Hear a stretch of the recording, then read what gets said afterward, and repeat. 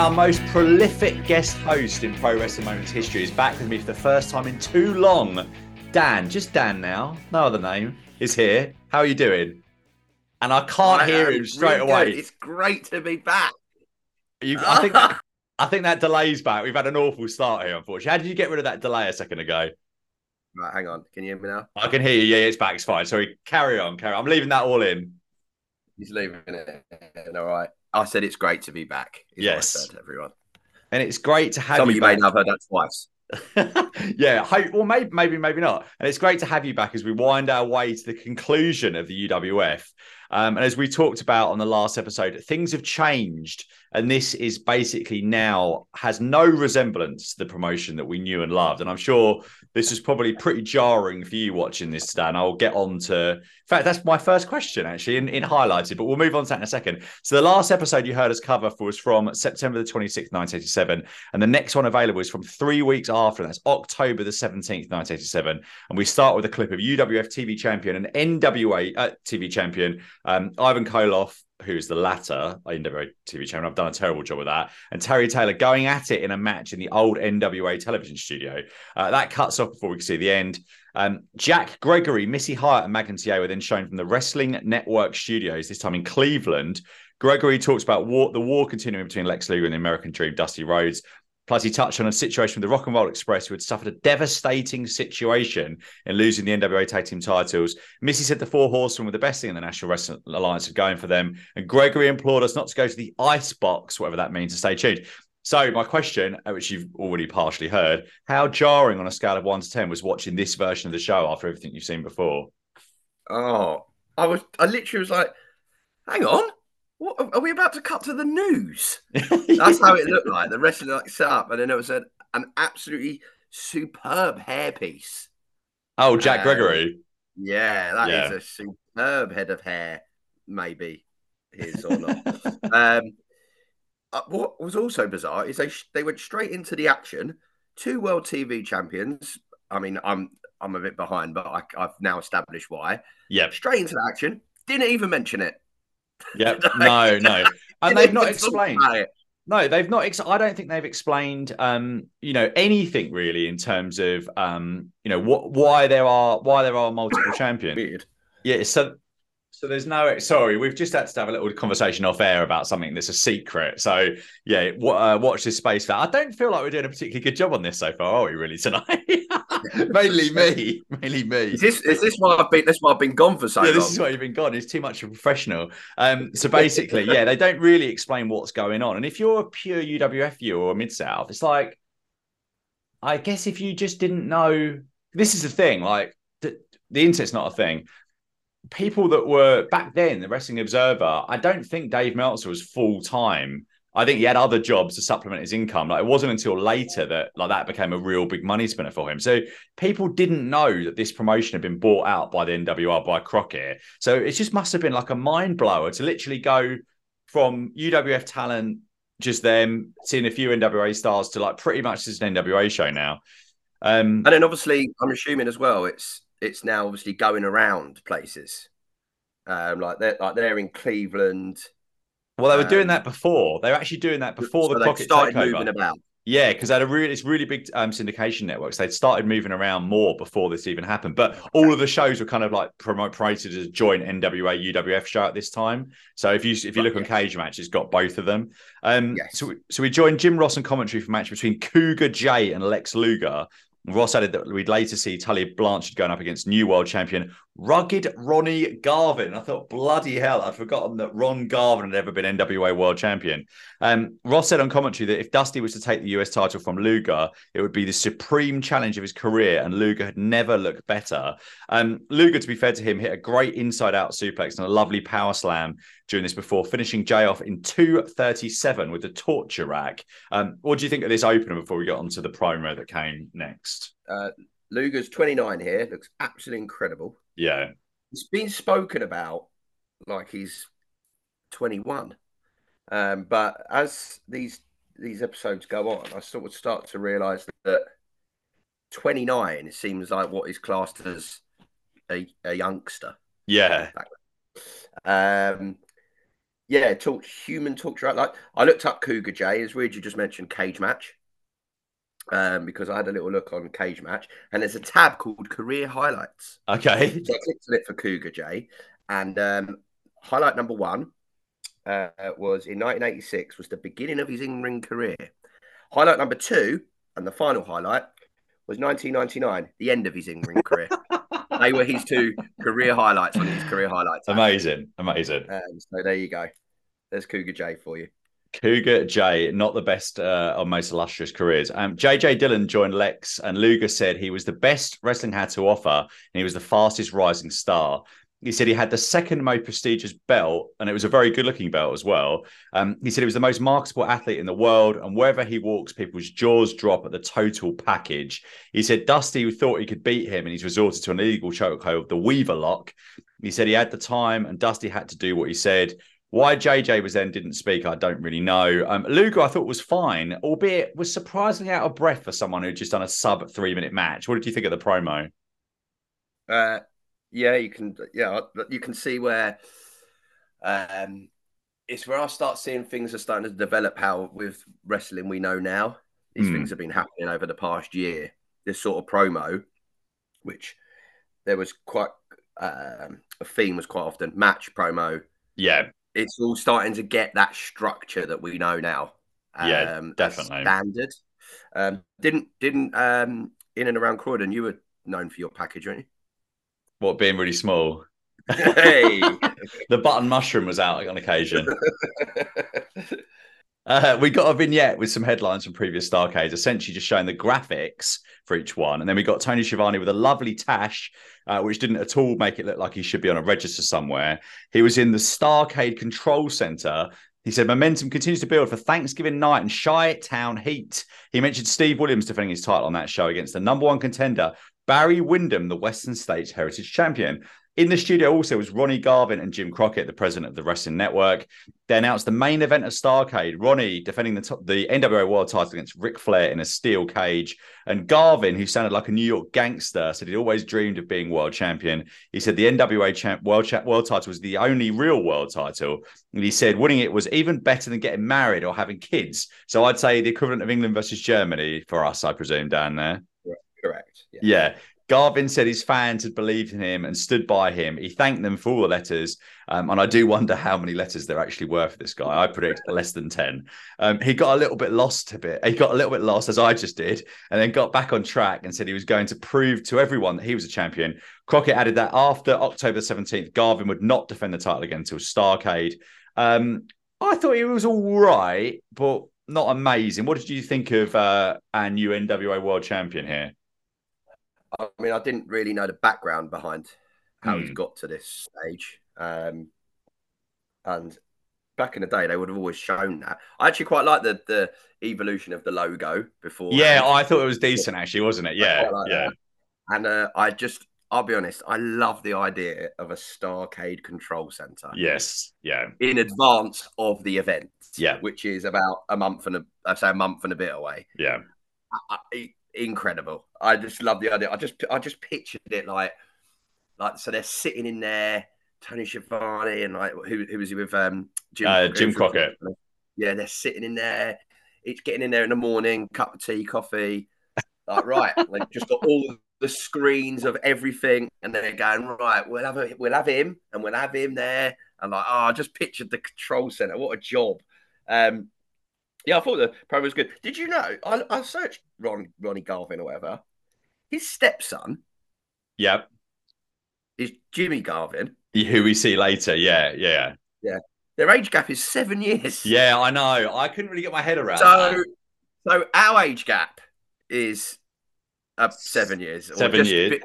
About 7, I'm 42 in a few weeks' time. So so it's more 6 actually. It's about 6 years. About 6, yeah. More or less, it's the equivalent of me calling you daddy. Complete, which you're welcome to do. So let's just think about this. How old your perspective? That's quite weird. How old's your mum? 60, I suppose. 60, yeah. So I mean, if she'd had you when she was even let's say 16, keep it legal, 16. Then and you were 35, she would have been 51, and I would have been 42, I suppose, wouldn't I? 42. Yeah. So I suppose but it's still a gap, isn't there? I mean, it's just weird that it is a gap bit weird. between you and your stepson is 7 years. Yeah, it is a bit strange. I just looked at the thing and I think maybe I freaked myself more out, the idea of waking up in the morning and walking into the bedroom before school when you're there. I'm your dad. I would take you to wrestling in Fulham though, so at least it's that. I mean, this comes up, but they bill them as brothers, don't they? They build as brothers. Do they? I don't know. Yeah, I'm sure. Unless I've watched another episode, and this is not in because this is the problem at the moment. We talked about this off air. I'm watching quite a lot of stuff between the various shows, and I have to try and get this in at any time. So there can be anything up to a month between when I've watched the show and when I'm reviewing it. So actually, which is quite good fun in a way, because I can't remember what's in my notes. So next up, we got a segment on the two world TV champions, Terry Taylor and Nikita Koloff. And this is basically the same as what we saw at the start of the show, but this time we saw Eddie Gilbert making the save before Koloff could hit Taylor with the sickle clothesline. Gilbert grabbed the NWA World TV title and told Shivani and David Crockett that they collectively were the TV champion. Koloff wandered over, seemingly confused, shouting something like, "Who was it?" I think he was awake while this was happening, so I'm not sure why he was so confused. They cut back to the studio and Crockett announced the title versus title unification match with Starrcade 87. What did you make of all this? Well, finally, we got a little bit of explanation about what was going on in the intro. It's stealing the belt. I mean, you haven't won it. So it's you not hate like, that. You mentioned that before. It's mine. Yeah. Oh gosh, I do wonder if, like, for me, because they said, like, the idea of that there's two, and that there'll be some sort of, they're teeing up a unification. Yeah. And that strikes to me like it's the beginning of the end. Oh, it is very much the beginning there, but like, not for the reasons that they probably didn't know at this point, actually, because they were just having some financial difficulties. Yeah. Where are we? So back at the show, Ross was with Barry Windham. Windham said John Ayres had gone to great lengths to sign this match. He said he'd had to prove himself and beat a lot of good men. He said Williams was the number one athlete in a lot of sports. He said they were very good friends. When it comes down to wrestling, the title was going to be on the line. It was going to be all the way. He didn't once say he would win the match here, and this was very wishy-washy. And dare I say, Barry Windham seemed a little bit disinterested. What did you think of old Bazza here? Yeah, he didn't. That's really interesting. I've heard it say it just looks like he doesn't care. It's like doesn't care. Yeah. I mean, that's what I've got. Really, he just doesn't care. Just doesn't care. He's not interested. Sting versus Colt Steele, and a look behind the curtain. I was waxing my nose hair while watching. Have you ever waxed your nose hair? Do you suffer with intense nose hair? That's what as I found out, like, the older generation, like, yeah, my dad, you, one of the same thing now. They're really good, actually. So my nose trimmer never quite gets it. So you have this little pot that you basically sit this pot on a cup that you put water in, put it in the microwave for like 90 seconds. Then you dab like a bit like a cotton bud for your ear. So it's a little bit like that. But you put this this like plastic thing in the wax, stick it in your nose, have it in there for like a minute, and you pull it out. It hurts a little when you pull it out. Completely, hair doesn't go back as fast. It's really good. I recommend it. You're not convinced. Sting won in 2 fairly unremarkable minutes after hitting the Stinger Splash, which Ross said Colt Steele was hurting for certain after. What did you think? This is a problem with this show now. All the matches are the same. There's no good wrestling on this show anymore at all. It's all squashes. Yeah. So what do you say about, what can you say about 2 minutes of Sting and Colt Steele here? Not much. It's a Stinger Splash. And then the only thing I just thought was pretty mad is I've watched Sting live this year. Yeah, and did you see him last year as well? Yeah, it's weird, isn't it? Yeah, it is weird. It is strange. Because this is a long time. 1987 is a long time ago. I think here he's 20. He's at 28. I think 27, 28. So again, he's still being called a youngster. Yeah. It's pretty mad, isn't it? It's really mad that he's still going. He can still do the stuff that he can do. Well, you think about it. He's the same age here, pretty much, as Lex Luger was. Yeah, seen what he looks like now. Yeah, absolutely. Next up, the Road Warriors versus Mike Force and Bob Morgan. Mike Force, I'm not sure about that as a wrestling name. We also said the Warriors had their sights set on the NWA Tag Team Championship. Big reaction for the Warriors, and the crowd popped huge for a Hawk body check in the early going. They finished this off in 44 seconds, and it's got the biggest response of anything on the show so far.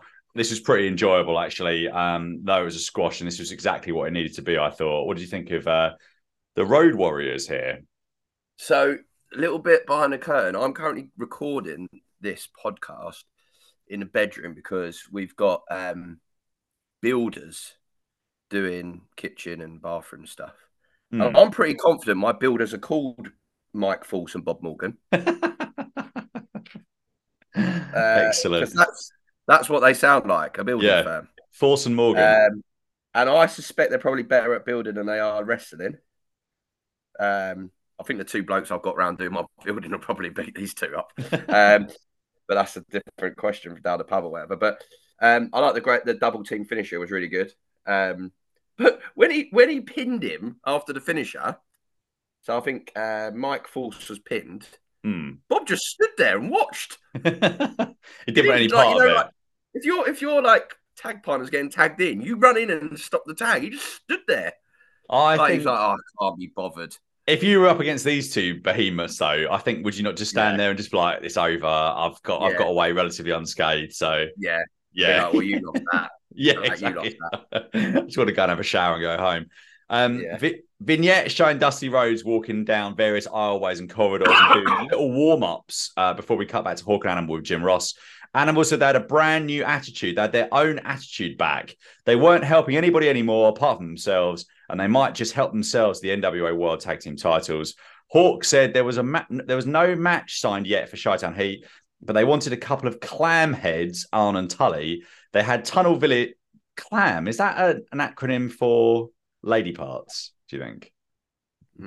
There's a bit of slang later on that I've noted down, but I didn't hear that bit. Okay. I'll search while you're clan as in CLAN. No, not clan, not clan heads. That'd be something altogether different. Clam, CLAM heads. They can't bloody hell. They had tunnel vision, and when they got to the end of the tunnel, the Midnights wouldn't be there anymore. He said the people wanted people to have the belts who could back up what they say. Does that make sense? Aluang added there was one way for Tully and Arn to prove they were the champions, and that was signing on the dotted line, but they enter the ring at their own risk. I thought this was quite good. What do you think of the Road Warriors and Paul Ellering promo here? Just to clarify, Clamhead is a dude that is not good at anything, but once you get him treading clams, he is a savant. Okay, I don't know what that means, but fine. I'll take your word for it. Yeah, I can be done an absolute Google wormhole if I carry on there.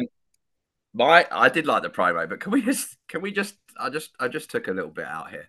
Let's think what I'm trying to scare you. Yeah. Oh God. I've got tunnel vision.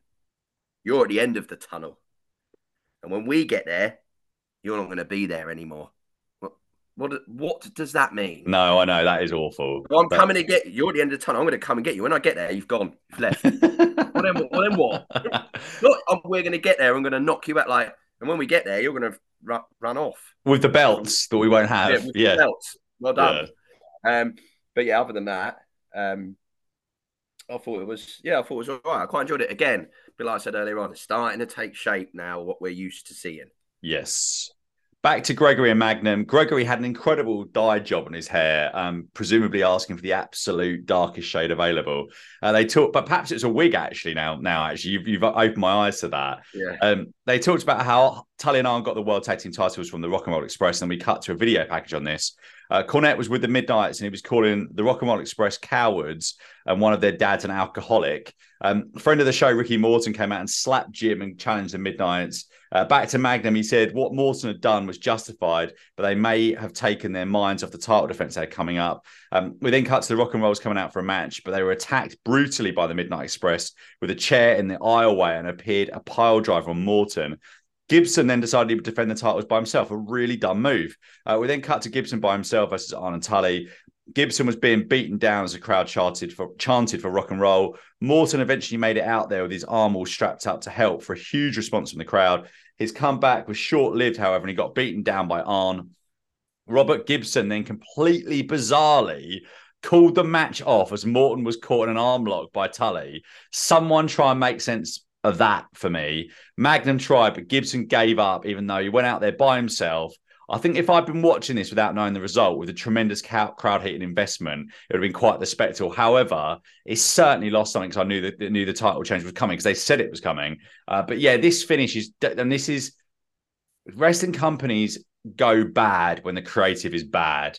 And this is what happened. Crockett was out of business not all that long after this. It was bought out by Turner because the creative was terrible. We did a review in the archives of Bunkhouse Stampede from early 1988, January 1988, which I can categorically say was the worst wrestling show I've ever seen. And you can go and listen to us doing that, reviewing that.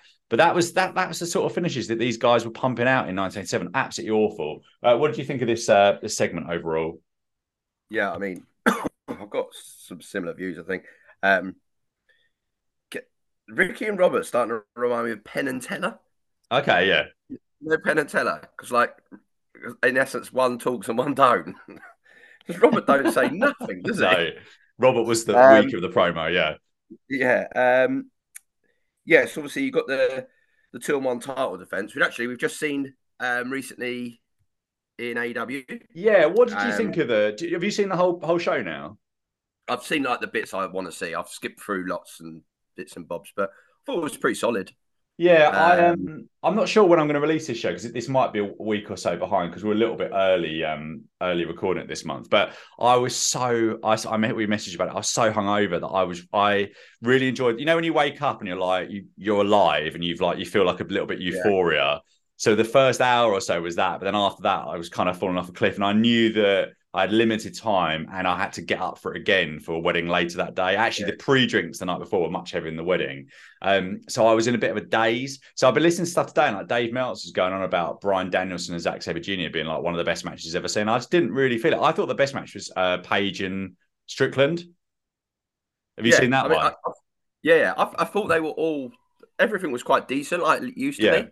I quite like the main event as well, to be fair. Yeah, it's still just it was a bit more of an exhibition.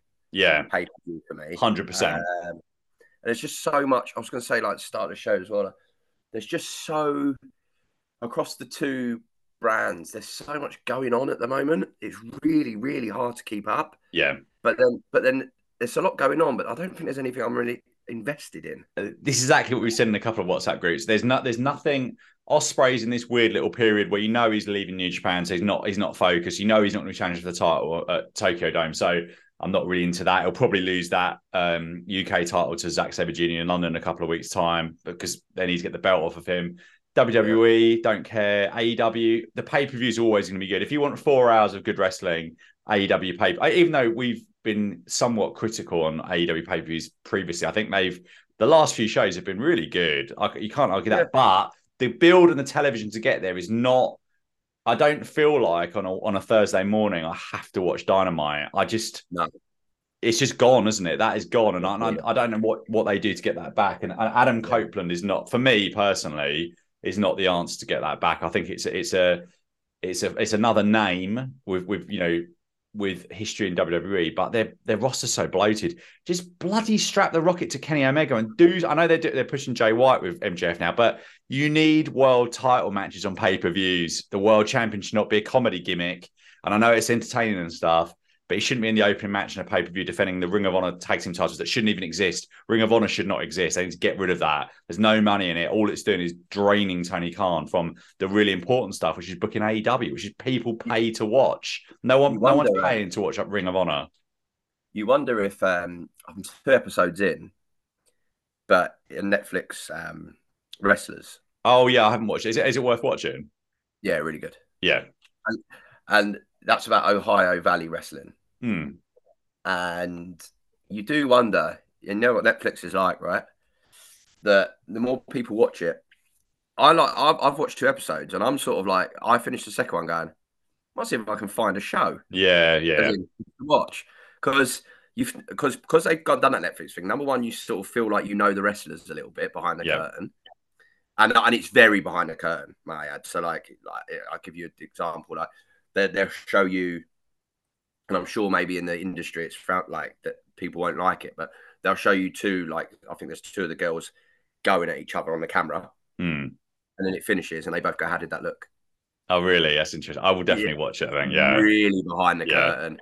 And there was really interestingly, I made a note here about so Al Snow, regardless of what people maybe think of him as a wrestler, he obviously knows the business, and it's a very interesting dynamic in regards to he wants to put on a weekly TV show that is really good. Yeah. Blokes that are investing into the company, which come across like a couple of, I don't know, expletives. Yeah. They're investing their money. So what do they want? They want to sell as many tickets as possible to things. Yeah. And so, for example, in the second episode, I've only watched 2 so far, but like they go to a particular venue within their region. So a bit like UWF here. Yeah. In that town or whatever it is, there is, I think it's 2 universities. So every wrestler that comes out, it sort of puts allegiance to the thing. And Al Snow's like, yeah, but next week we're going to be somewhere completely different. Yeah. So this is meaningless. So that episode is called Cheap Heat. Right. Okay. Interesting. So it's like, this is just cheap. You're just appeasing the people here, but you're not thinking about next week. We've got to go somewhere else, and I'm going to have to try and get them up for something. It's just very. But then these guys are the ones putting the money in.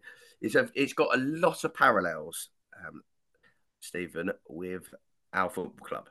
Oh, interesting. Yeah. If you think about it, yes, as fans, we want the best performances on the pitch. Da da da da. The little boy wants money, and Daddy wants money. Yeah. So, it's all well and good.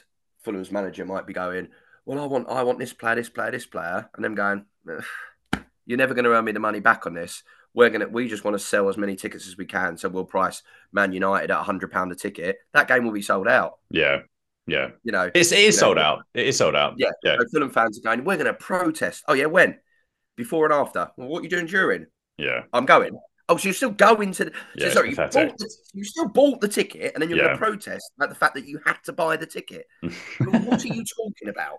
What planet are you on? It's long overdue. I know this is off topic, but it's long overdue that actually at Fulham, either everyone didn't turn, or like season ticket holders didn't turn up, or if there was a mass walkout after 20 minutes, because we're past the point. We're long past the point now of everything. There's all the nonsense that's gone on at Fulham, which is directly linked to wrestling, because the person that's in charge of our transfers is in charge of AEW and one of the hardest day-to-day jobs in the world. Anyway, let's anyway talk about that. Just going back to the wrestlers, and then we'll go back to this.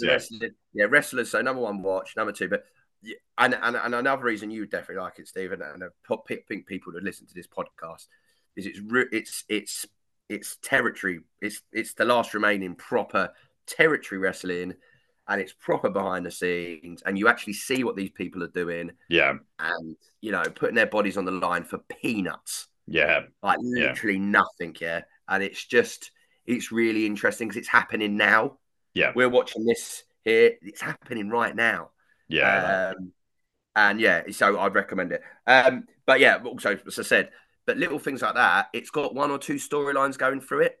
Nothing like now, there's just stuff going on all over the place. Yeah. AEW, I don't know where to go. But anyway.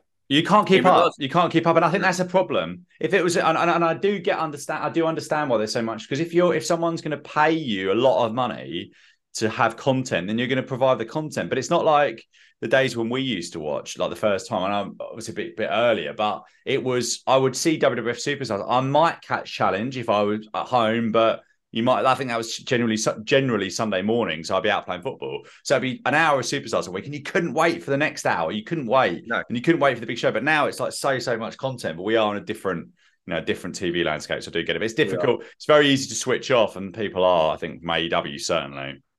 I just think on this, okay, great. He's come back one arm. The crowd's going wild. He's fighting away. I've seen a towel be thrown in before. But not someone come in, save the person, and then give up. Yeah. Drag him to your corner and tag yourself in. Exactly. It was pathetic. Why is he on? How does this make Robert Awful. Gibson look good? Makes him look like an idiot, doesn't it? That's what I think. Makes him look so ridiculous. Yeah, it really does. It really does. Really stupid stuff. Right, Ron Simmons and Tommy Angel was next. A bit of a mix-up at 90 seconds in, which had Simmons shouting something at Angel. Ron went up to the second rope and got a football tackle and then pinned him in 150. Just nothing here. Dusty then appeared out of nowhere and told Luger it was his turn. He was a three-time world champion. He had no equal and challenged Luger again for Starrcade. Ross said, "Great victory, man. You're ready. You're ready." To Simmons. Simmons said it was great being around Dusty and he plans to bring the same enthusiasm and integrity that he brought to football. Dusty talked about Luger again and then demonstrated the Weaver lock sleeper. This was completely bizarre. What did you think of the short match and the promos afterwards here? Did Ron Simmons used to play football? I don't think they mentioned it, did they? They need to mention it. They definitely need to mention it. It's all they speak. It's all they speak about. It's actually quite embarrassing. He's 29. Is he? Yeah. Because that's what got me, I think. This is where I went, God, so hang on a minute. They've now said they've got Ron Simmons, Sting, and Lex Luger as like the future. Yeah. And I'm looking at them going, they look quite old. That's when I looked. So I was like, 29? I don't think that's the future. I wish I was 29. Yeah, I mean, there is that. Yeah. But yeah, I mean, like, yeah, it was a very accomplished win for that bit. Yeah, the Dusty promo. I must admit that Dusty versus Lex Luger does intrigue you for Starrcade. I would say that. Yeah, I think that's a somewhat interesting match. That's got a little bit of okay. That's probably quite a good because I think I worked out Dusty's in his 40s. Yes, yeah. But I don't think that's old in wrestling terms. If you're decent. I think we probably thought it was when. Well, we would probably been a tiny bit too young to. You certainly would. Were you born in What year were you born? 87. 87, yeah. So you wouldn't have been watching. But I remember I've said this on the podcast a few times, but I remember when Hulk Hogan came back in 93, I would have been about 10 and I thought Hogan was really old and Hogan was 39 in that run. So his last WWF run was 39. And then when he went to WCW, would have been, that was 94, he would have been sort of 40, 41. So you're right. It's not old. You now look at people and I mean, Edge is 50. Yeah. You know, so yeah, I mean, but I guess genetics and understanding of nutrition, all that sort of stuff, you know, is perhaps genetics haven't changed, but the things you can do have probably changed. Yeah. But that match does intrigue me a bit. I agree. To close the show, Tully Blanchard in a special challenge match against Ron Garvin. What the special challenge wasn't revealed. Ross said, thanks to those watching in New York on WPIX. And I've said it again before, that's the primary reason why the show is still existing. It still existed because the NWA couldn't get syndication in New York, but this was packaged as UWF, so they had it for the first time. Garvin was 42 here, and I can't really get my head around him being given a run with the NWA title at this point. Annoyingly, there was a weird cut here, and the match went straight to the end, which was Flair attacking Garvin. He ran his head into a ring post and into a table as all the horsemen beat him down until the Road Warriors made the save. I don't know whether this was bad editing or some poor recording from whoever taped this, but the end was terribly disjointed. They showed a replay of it all. I haven't really got much to add on this. I just thought this was a bit of a mess. Well, what did you think of the close of this closing angle on the show? Well, it was really annoying. So we're like, oh, this is going to be a classic. May have been. I don't know. Yeah, exactly. Yeah. But I'm with you. I don't actually know if whoever's recorded it has gone, we've missed it. Yeah. Or whether there might have been, as we'll see from the next show we're going to do, maybe they've cut the adverts out there. Yeah, I don't know. It was very, very strange. Ross said he'd never seen a more exciting ad. I'm not sure I agree with it at all. We're just getting squashes now. Promos. If he's never seen a more exciting hour, I feel sorry for Mrs. Ross. Yeah, absolutely. I completely agree.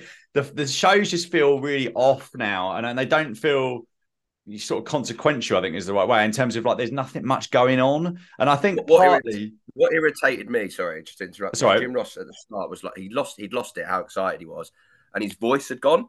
Yeah, like, I've lost my voice. But what annoyed me, and why I was like, is he lost his voice. You're like, oh, he's getting really excited. And then, unbelievably, his voice came back perfectly to advertise Starrcade. Starrcade. Push Starrcade. To me. Yeah, I Yeah, that mean, sums it up to me. It's like, oh, this is so good. This is so good. Oh. Tune into Starrcade.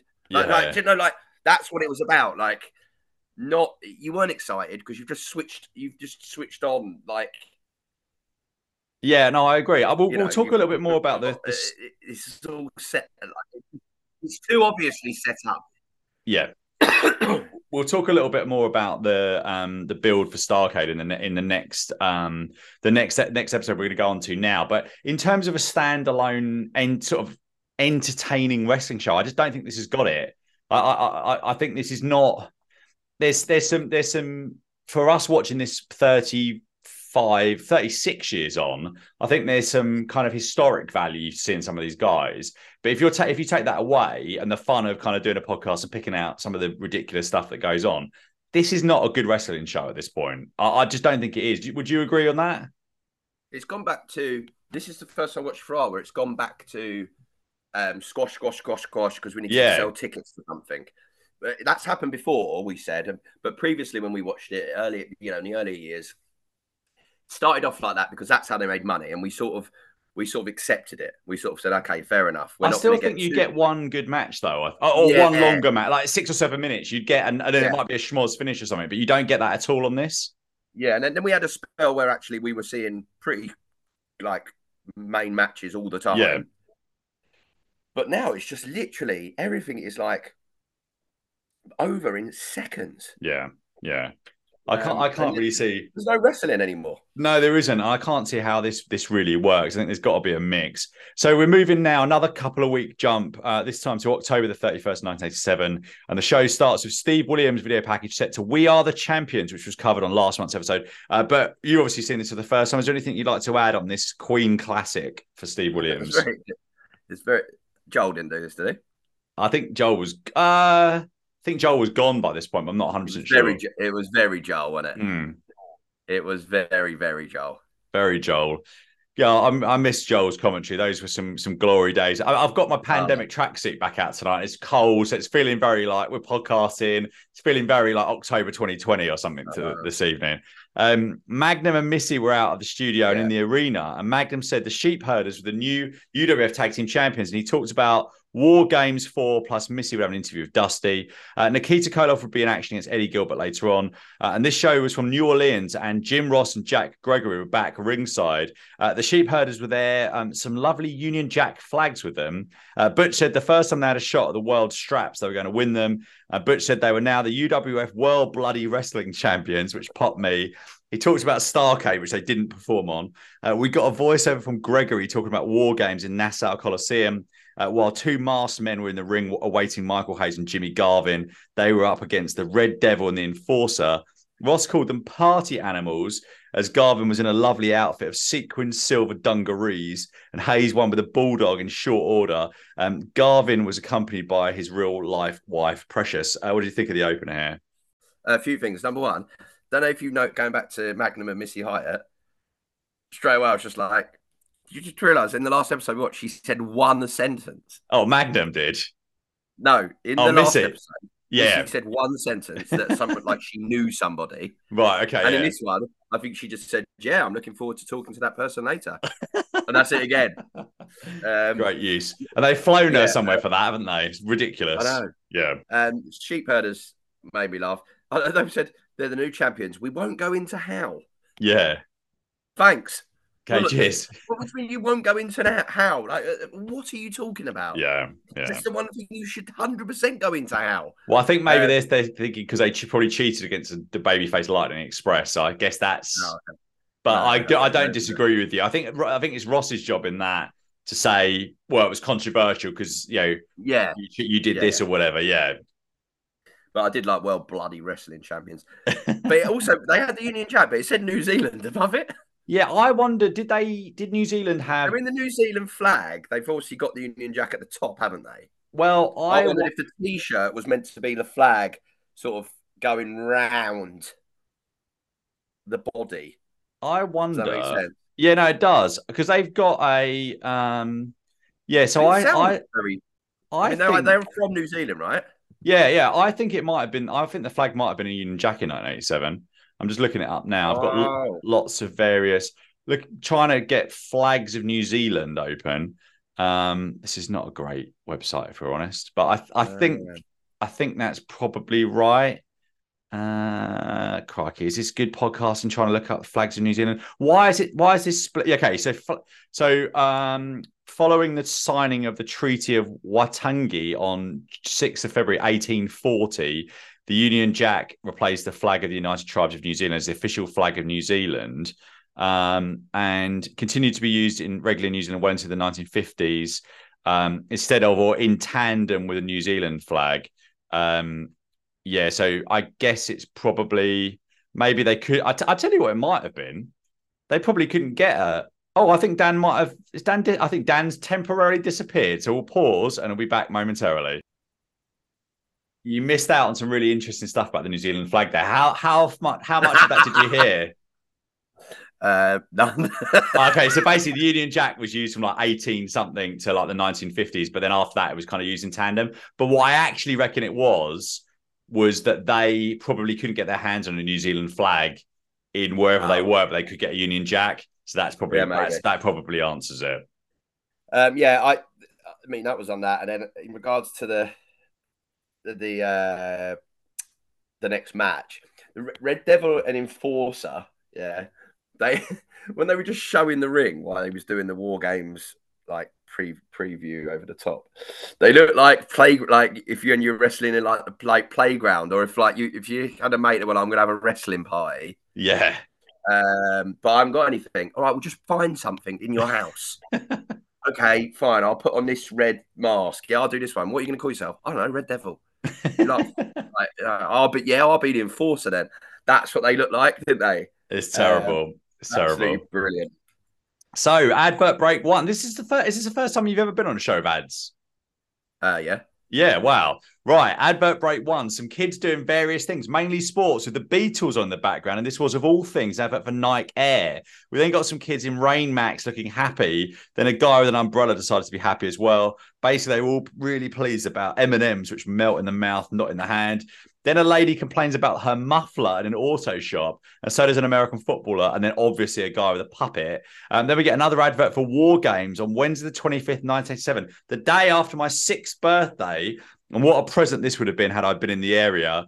Gregory read out the card, but I did not go back to note this down. Then Crazy Eddie with a prosthetic arm doing some ironing, the lowest prices around for home appliances. What did you think of this fine collection of new to podcast adverts before we move on?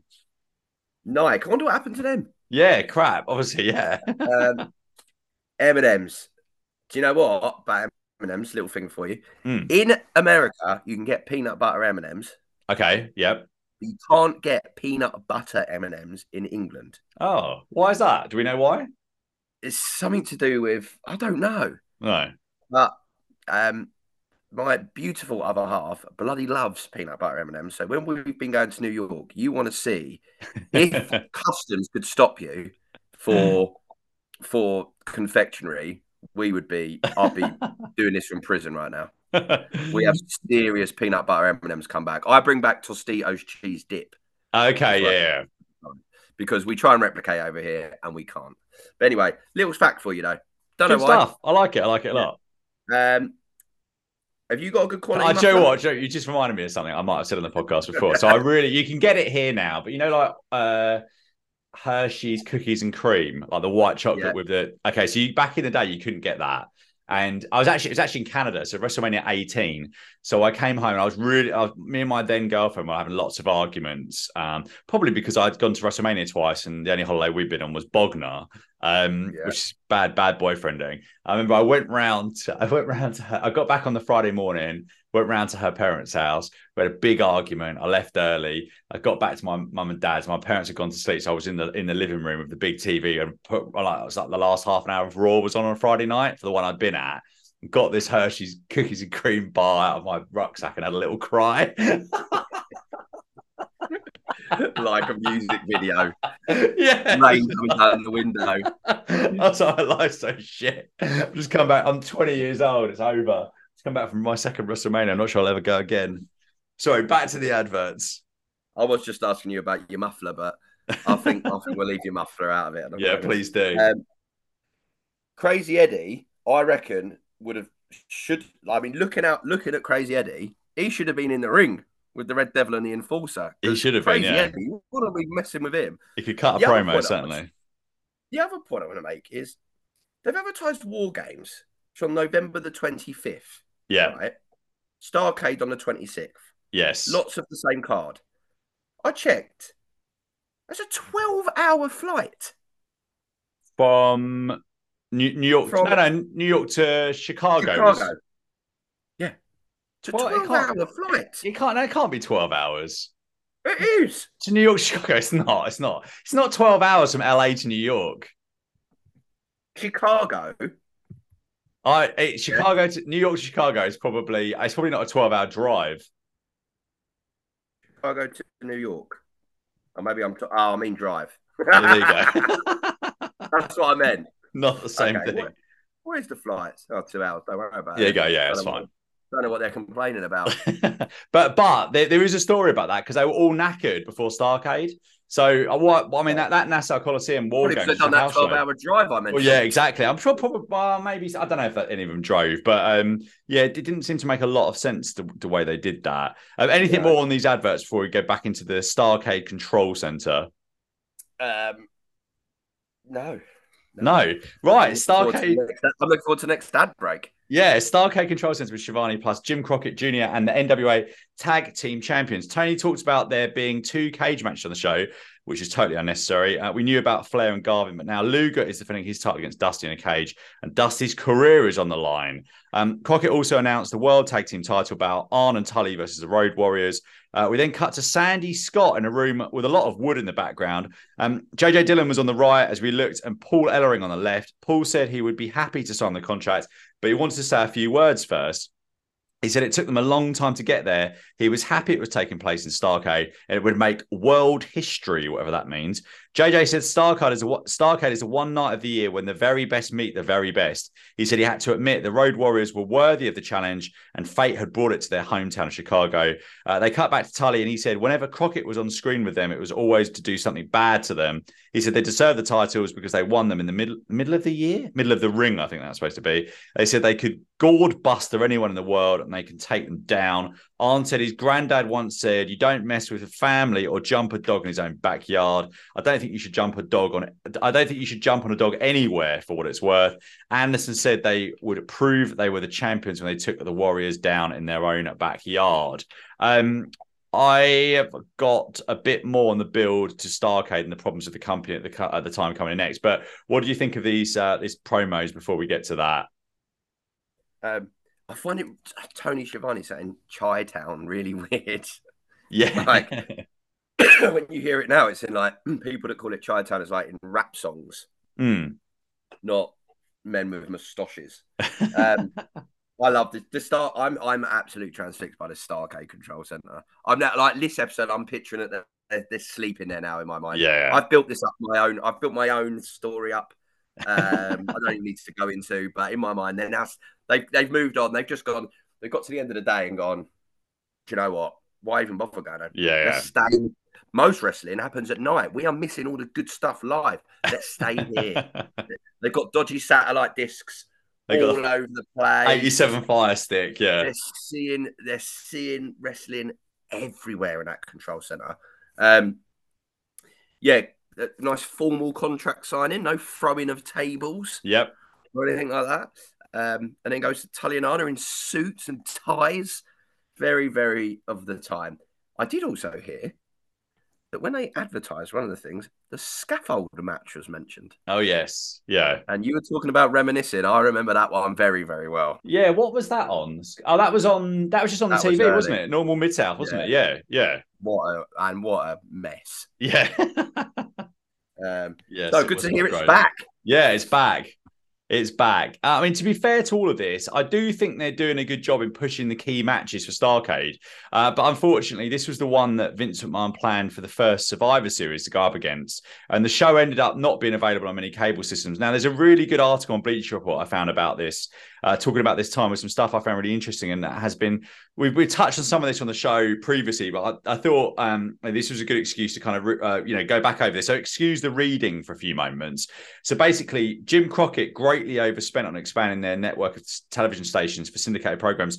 This included buying Bill Watts' failing Universal Wrestling Federation for too much money to get the right to pay a lot of money to the TV stations UWF were on. So, but at the time, completely unlike it is now, wrestling companies would pay local TV stations for their shows to air. So, you know, what ended up happening is when some of these territories went down, these stations would just air infomercials, which basically, you know, in terms of the kind of reach and stuff, they would get more for that than the wrestling. So they were much, you know, cheaper programming. The TBS shows switched to a format of 30-second squash matches paired with kind of 90-second interviews, which we're seeing now. And Crockett was not drawing well on these local TV stations. And top stars were signed to guarantee contracts to keep them from going to WWF. And if their payoffs didn't meet the guarantee, talent would get balloon payments at the end of each year. So Crockett was in real financial difficulties. The WWF announced it would be adding a second annual pay-per-view event to its calendar to complement WrestleMania. Survivor Series we've talked about, and consisting of elimination matches to entertain families across the country who'd gathered early in the day for Thanksgiving. And they were trying to block Starrcade. You know, this was predatory practice by the WWF. Jim Crockett countered by moving Starrcade to the late afternoon, early evening. And at first, it seemed everyone would win because you'd be able to buy both shows. Maybe even cable companies would offer a package deal. Fans would see two supercars back to back on a holiday. However, the WWF would lose. Basically, WWF would block this because they said to cable companies, if you air Starrcade, you won't get WrestleMania 4. So unlike now, where In Demand and various companies distribute pay-per-view events to remaining large cable companies, in 1987, every single cable company had to be negotiated with individually, and the income generated by WrestleMania was huge, and they couldn't take the risk of losing the opportunity to put on WrestleMania the following year. So all of the cable companies buckled, with only 4 nationwide in the US carrying Starrcade, 3 in Jim Crockett's home base, kind of around the Carolinas, and 1 in San Jose. Basically, who those in charge refused to go back on their word. So in the end, Starrcade did 20,000 buys in a greatly reduced pay-per-view universe, while Survivor Series did 350,000. And just 12 months later, Jim Crockett were another 1980s wrestling casualty, out of business and sold on the brink of bankruptcy. Anyway, that's a bit long-winded. I'm not sure I did a great job covering all that, but that's also a bit depressing. So why not a pick-me-up? NWA World Champion Ron Garvin versus Gary Young. Garvin won this in 60 seconds with a big right hand, and just for insult to injury, he pinned Young by sitting on his chest, genitals right in his face. Thoughts on Garvin versus Young here? Firstly, I really enjoyed that little extract you just done. Thanks. It's really interesting, isn't it? Yeah. I mean, this is why I'm saying you'd like this wrestlers thing as well. Yeah. Not so much, you know, when I say, like, you know, stuff behind the curtain, I don't mean, you know, where how did they blade, or how did they, that they're all mates, but the actual, like, jokes aside, that is for WWF to go, show it if you want, but we won't give you that. Yeah. That is fair play. I'm sorry. As much as people go, oh, it's horrible. That is why they've got to, like, that is such good business sense. You've got to back yourself. But my gosh, that's so clever. Like, all seriously, it might be horrible, but that's survival of the fittest. That's life. Well, it's interesting that about 9 years later, Vince was complaining about Ted Turner having so much money and all of the practices when he'd been the most predatory businessman in wrestling perhaps ever. So, yeah, it's interesting how things came around so quickly. But that's the same way he's clever, because then by doing that, he made people forget that ever happened. Yeah. And that's, again, I mean, he's a very manipulative man, as we all know. In regards to this, I knew he was going to win with a punch, because just before he said that he's known as the man with hands of stone. Yeah. And within about 10 seconds, he punched someone and they went down. And I was like, okay, clever. There we go. Yeah, we could tell. Yeah, all right, Jim, we know you write it. Yeah. So no, it was another squash, as we come to believe. Nothing really more than that, I would say. We then got someone welding and hitting something, causing some sparks. Then some crowd shots and a bell ring, and it became clear that this was actually a wrestling steel cage being built, and not any cage. It was the War Games cage. I thought this advert was really, really good. What do you think of this little? I'm so glad you said that. I thought you were about to say no. No, no, I I was like just this a like, lot. I saw the War Games promo when I gathered it. I was like, oh gosh, going on about it. But then I was like, oh, it's quite scary. This. Yeah, I liked it. It was really good. Really, really good. But that wasn't the pay per view. That was the house show. So it is weird. But then Yeah. this is in New York. So the way you've got to look at this is if you're in New York, this is what you're seeing. If you're in San Jose, you're not seeing the War Game stuff. So that's the way you've kind of got to view it. Right. Garvin with Ross said he was a positive thinker. He said he was the biggest part of Starrcade 1987, and he said they could do a lot of talking, but talking was cheap, and it was time for them to get it on.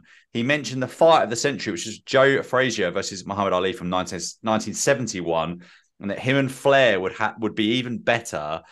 This did very little for me, and I can't say I've been that impressed with Garvin's promos. What did you think of the NWA World Champion here? I had nothing on it. That's how there was just nothing on it. There was nothing. Just nothing. No. We got the Pepto-Bismol advert again where the guy was basically couldn't go out because he was shitting himself. But then he took this tablet and he was okay. Then the Sega Master System with twice as much memory, scrolling backgrounds, graphics in 64 colors, digital sounds, and you could add to the excitement with sports pads and games in 3D in 1987. This was incredible. What do you think of this advert? I've written the word incredible. Yeah. What was the first? What do you think? What was the first console you had as well? Amstrad. Amstrad. Wow. Niche. Where you put the tape in. Oh, that's a computer though. I'd say. Was that a console? Console with my fingers. Yeah, console. Yeah. PlayStation. What was it? PlayStation 1. See, you're so young, aren't you? PlayStation 1.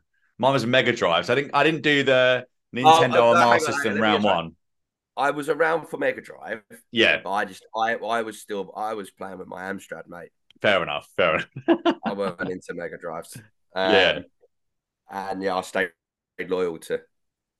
I suppose that was Sensible Soccer on that, would it have been? No. Was that later? No, on the Amstrad. Oh, yeah. Yeah. And the one I used to play was Freddie Star Ate My Hamster. Was that? I don't remember that at all. That was a game. Yeah, you were like an agent for celebrities. What? I will find if I find anything to do with it, I will tweet it. Yeah, please do. Anything else to add on this Master System before we move on? So I haven't seen the Pepto-Bismol before. No. I was fair play because he was in there dying. Yeah. And then she is ready to jump on him when he comes out of there. Yeah. I don't think I'd get the same treatment. It was so good. Like, even when they said it, I'm still thinking I couldn't name 64 colours. No. It still sounds incredible to me. No, nor can I. Yeah. No way. Yeah, so yeah.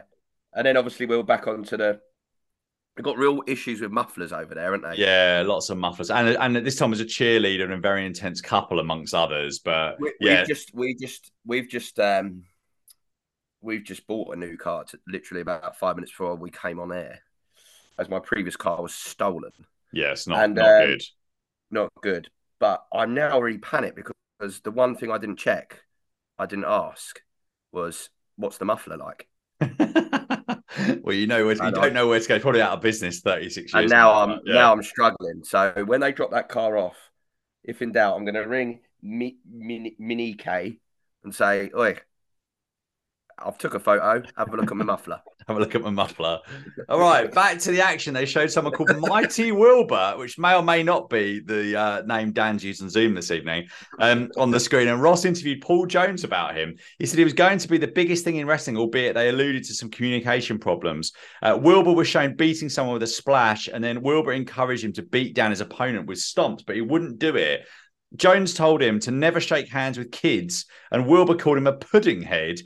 Back to Ross with Jones, and he was upset about the pudding head comment, clearly, and said to Wilbur he had to listen to him. Ross showed him in another bit of tape, and that had Jones getting in Wilbur's face before Wilbur hit him with a strike of some description and then splashed him. Jones called him a big goof and that he'd gone too far. So what was going on here? Wilbur turned babyface seemingly, but at the start, Jones was putting him over.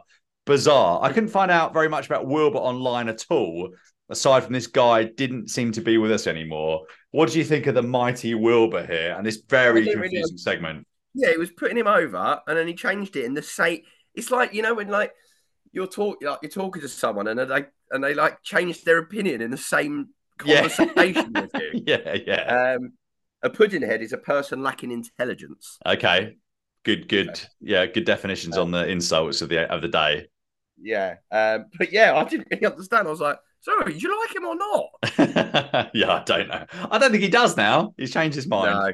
He's I changed looked his at mind. Mighty Wilbur, and I looked at Mighty Wilbur as well on Cage Match, and where Paul Jones said, "Oh, he's going to be like the future and never lose." He had a 40% win ratio. Oh, that's not great. That's not great. So I don't think he turned out as they liked. 70% win ratio in 1987, though. I didn't know that had win ratios on there. I've never looked at that. I will now look at that. Yeah. You learn something new every day.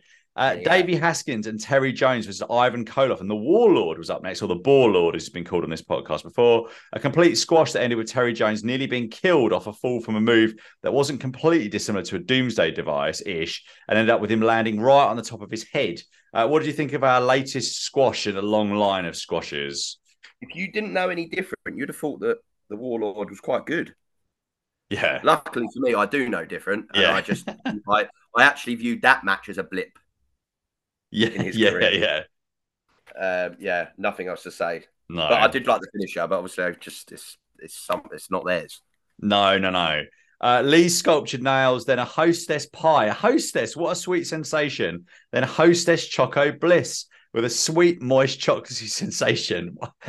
Very sexual, wasn't it? Yeah, it really was. They were two very, very sexual adverts. you had first of all, you had like nails, ultimately nails you can stick on yourself. Yep. Which now, like, my daughters get in like magazines for free. Yeah. Okay. Like kids magazines, I'm talking, not like, they're kids. Yeah. But obviously this was revolutionary. And then you just have these cherries or some chocolate, and ultimately if you eat them, you're getting some. Yeah. That's how I read it. Yeah, basically. I don't think chocolate. I'll tell you, the absolute combo from these adverts. If I was like, I really want a girlfriend, what shall I do? If I was sitting in the bathroom, right? So what I should do is take the chocolate. Like, I could do the bit of cherries that'll get her going. Bit of chocolate. Go, oh, that's not gone down well. Shit myself. Have a Pepto-Bismol. And happy day. She's going. We're going again.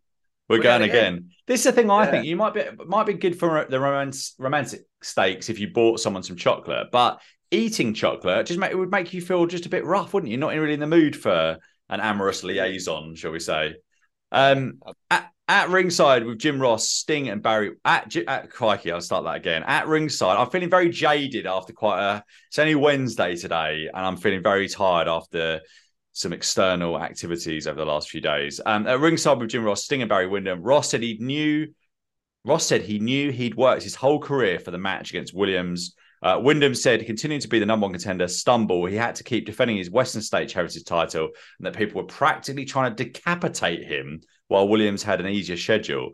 They then went to Sting, who screamed, "There are a lot of good things happening to me. I'm getting hot. Don't stand too close to me. Ross, you might melt." He said Gilbert and co would feel his wrath. And I wondered if he'd been on the Tony Khan energy drinks here. What do you think of the promos? These top class promos. I don't remember him speaking like one of the crankies that you've just done. I've written in my notes screams, but that was about as good as mine. For the Americans, probably like the equivalent of Pee Wee Herman over there. Yeah, I'm sorry. My voice is failing me this evening. So, like Jim Ross from last week's episode, I can feel, general rundownness. So, anyway, back over to you. I mean, at least Barry Windham looked like cared. He cared more this week, didn't he? Certainly. Yeah. But not much else to say. No. Right. Nikita Koloff versus Hot Stuff Eddie Gilbert in what was described as the main event of the evening. We got a voiceover pushing the War Games again during this match. Eddie was wearing a very fetching hot pink pair of tights, which I enjoyed a lot. Ross talked about Gilbert saying "we" about him and Taylor being champions, and Ross said it sounds like a song. And Gregory added, "It is a song," in a moment that was funnier than it sounds, me reading it out now. I completely forgot I've written that.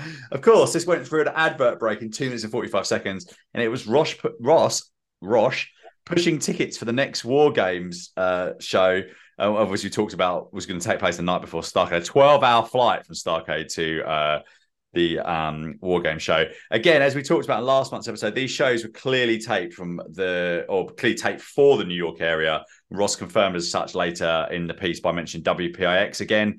Koloff utilised the tremendously exciting side headlock in this, almost to the point of sleep when we went to break again. Once more, an advert pushing War Games with a full card. And again, didn't take notice of it. Google it if you want to know, because you're not going to find out here.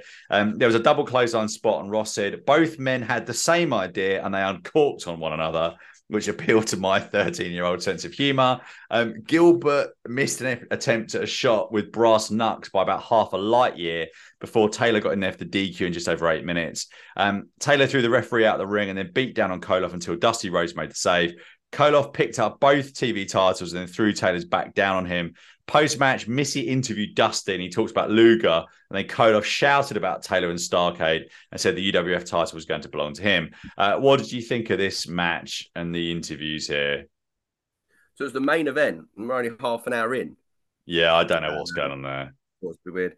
Then they just seemed to walk around for a while. Yep.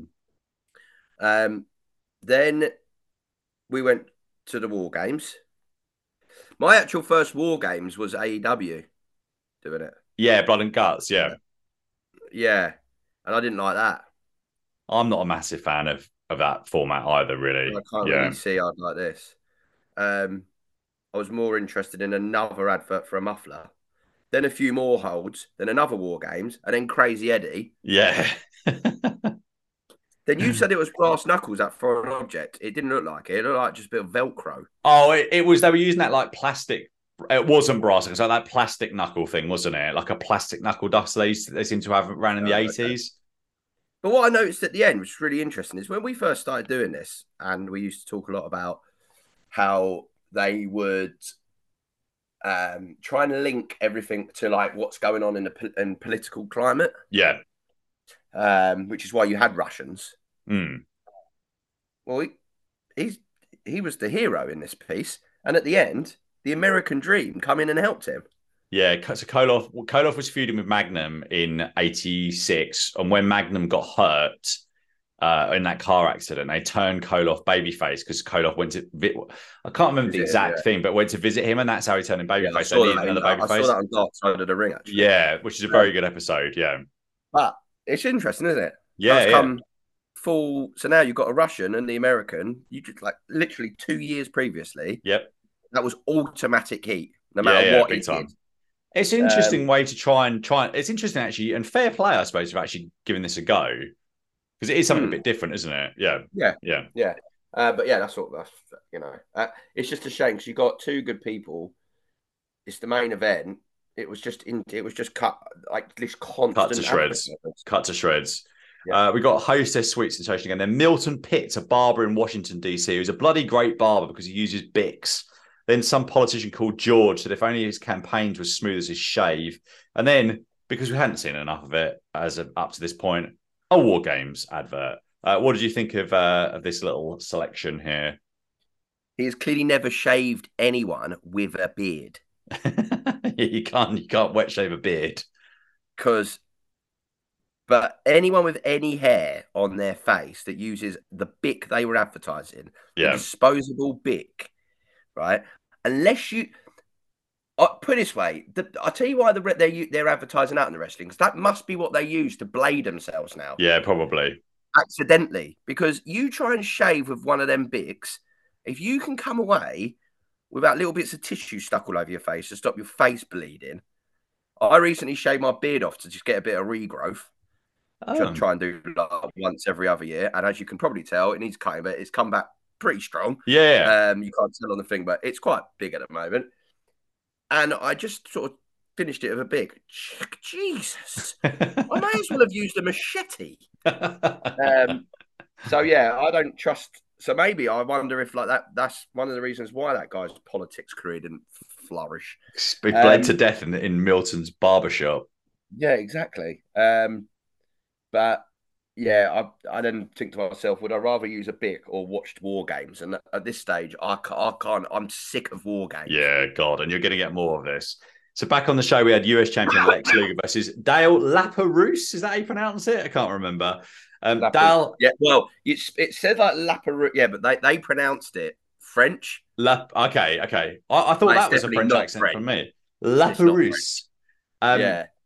Dale had white pants over blue tights and white boots and didn't look like he had much of a chance because the total package. Lovely tash though.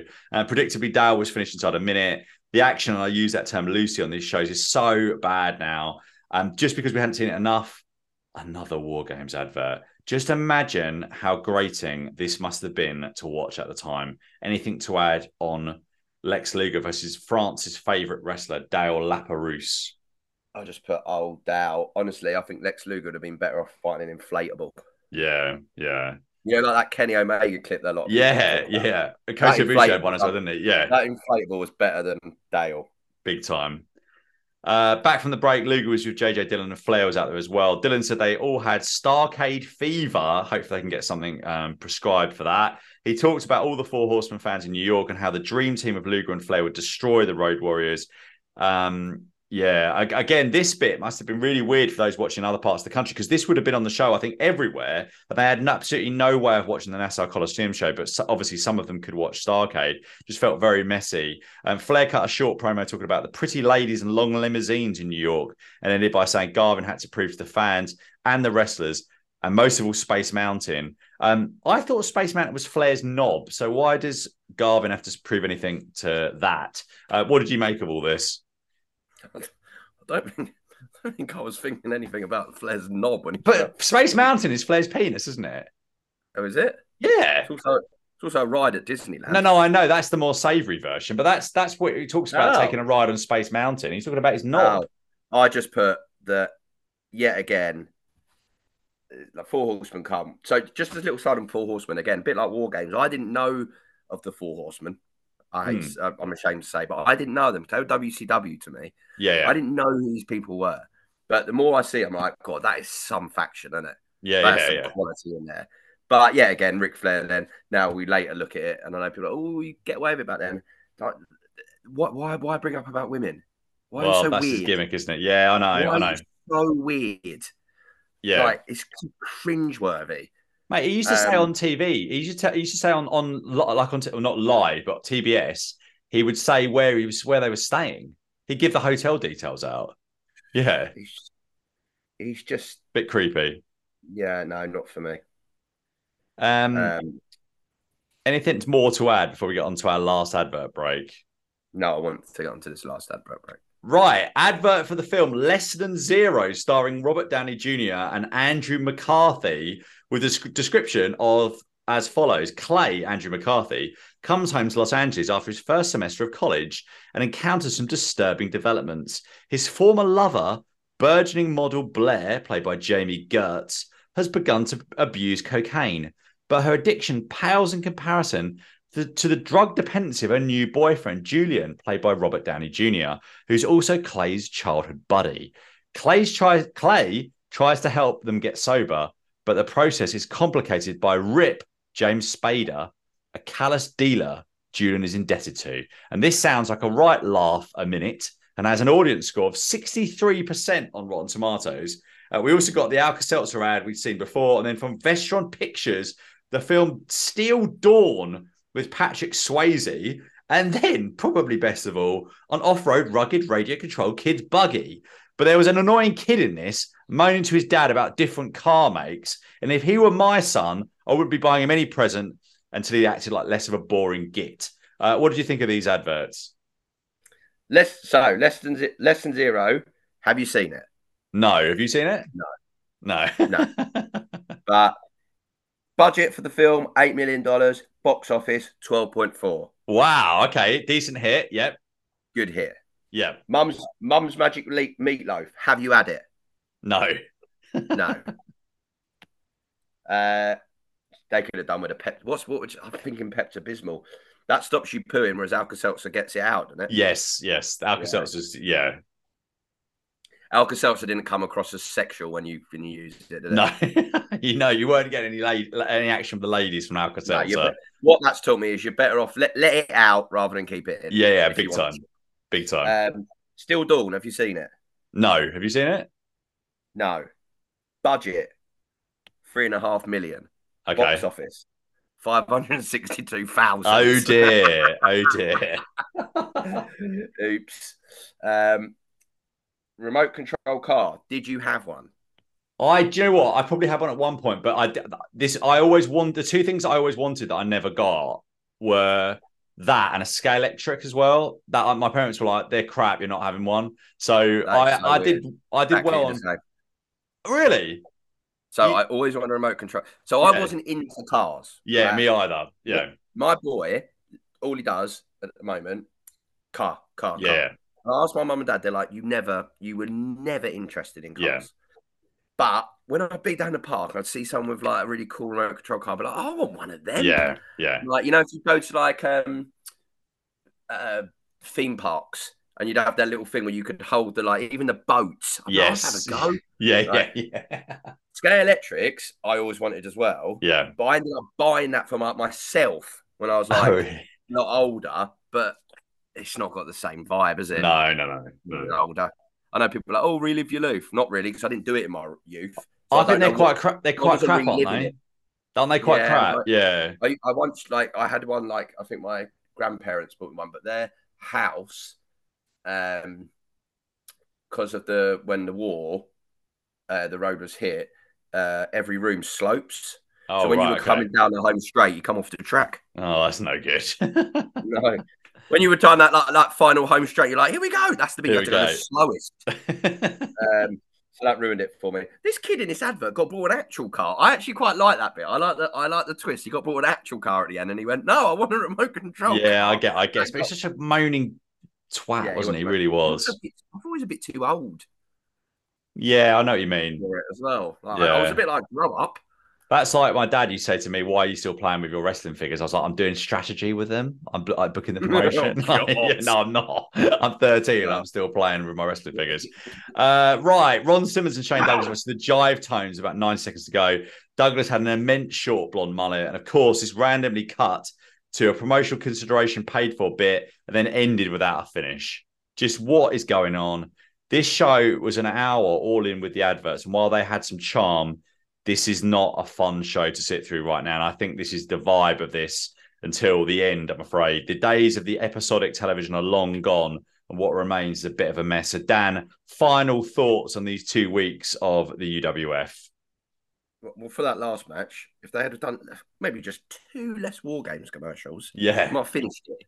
I started off thinking, I don't know. I was a bit like, okay, they're doing their thing. Let me give this a go. We're at this new news studio. We've got the Starrcade control center. There's things here that the format isn't what I really like. It's a bit like the squash matches, but there's things to watch. By the time we got to the end, like second one, I was like, oh, this is when they said the main event was like after half an hour, I thought, right, so what's going to happen here? And that last half an hour, the advertisements were, and I know people like, particularly in America and in England, will always say when you go to America, the standard here, if those in America don't realize, but I'm sure you do, the joke over here is in America, it's always adverts. That is the common joke. But I found that in this, they had ad breaks when they roughly should have been. They were creating their own ads. Yeah, 100%. They were adding their own bits. So this was more than necessary. This was more than what the TV company were asking them to do. They were putting them add-ins themselves. Yep. There's more War Games ads than ads for mufflers. And that's saying something. The War Games was relentless. This is just, I don't understand. This is the thing. I do get it. This is a different time. It's not about TV ratings, throwing everything. It's not like trying to book a Dynamite. But I can't see anyone thinking this was really entertaining. Like if you went back and watched an episode of WWF Superstars from around this time, you'd occasionally get name versus name because they would do like a tag team title match. They'd change the titles. There'd be a big angle. I think you get more stuff on those and it was a smoother show. So you get big entrance, big arena, well lit and all that stuff. You get little squash, get some stars out. There'd be a significant promo. Something would be happy. You get like an interview segment or something. And I just think those shows were better. But actually, Mid-South, the core Mid-South shows were night and day with this in terms of the presentation of what that was. They really were. Don't go back and watch your Superstars. Go back and watch your Mid-South. Well, this is what I said to the guys that did the show last month. It's like don't watch the next episode of this because you get more of the same. If you want to go and watch what this promotion really was, go and watch the Ted DiBiase Ric Flair show or the Best Dressed Man contest or something like that, because this is kind of it.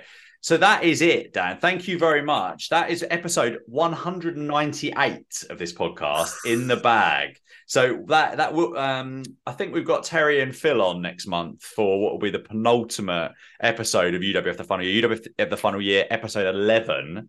But I think you might be hearing Mr. McNeil is now actually his voice before we're out of it too long. Stay tuned to our social media for some special stuff that we've got planned on the countdown to the end of the regular Pro Wrestling Moments podcast, because it's coming soon. Any final words, Dan, before we get on out of here?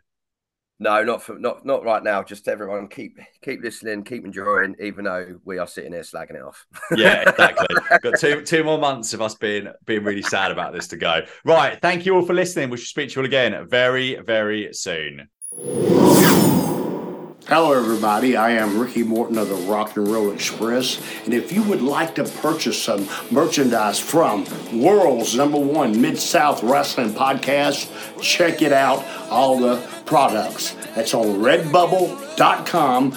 People, Mid-South Moments. They have everything from t-shirts, phone cases, mugs. Remember now, redbubble.com. People, Mid-South Moments. Thanks very much, Ricky. And that link again is redbubble.com/people/Mid-South Moments.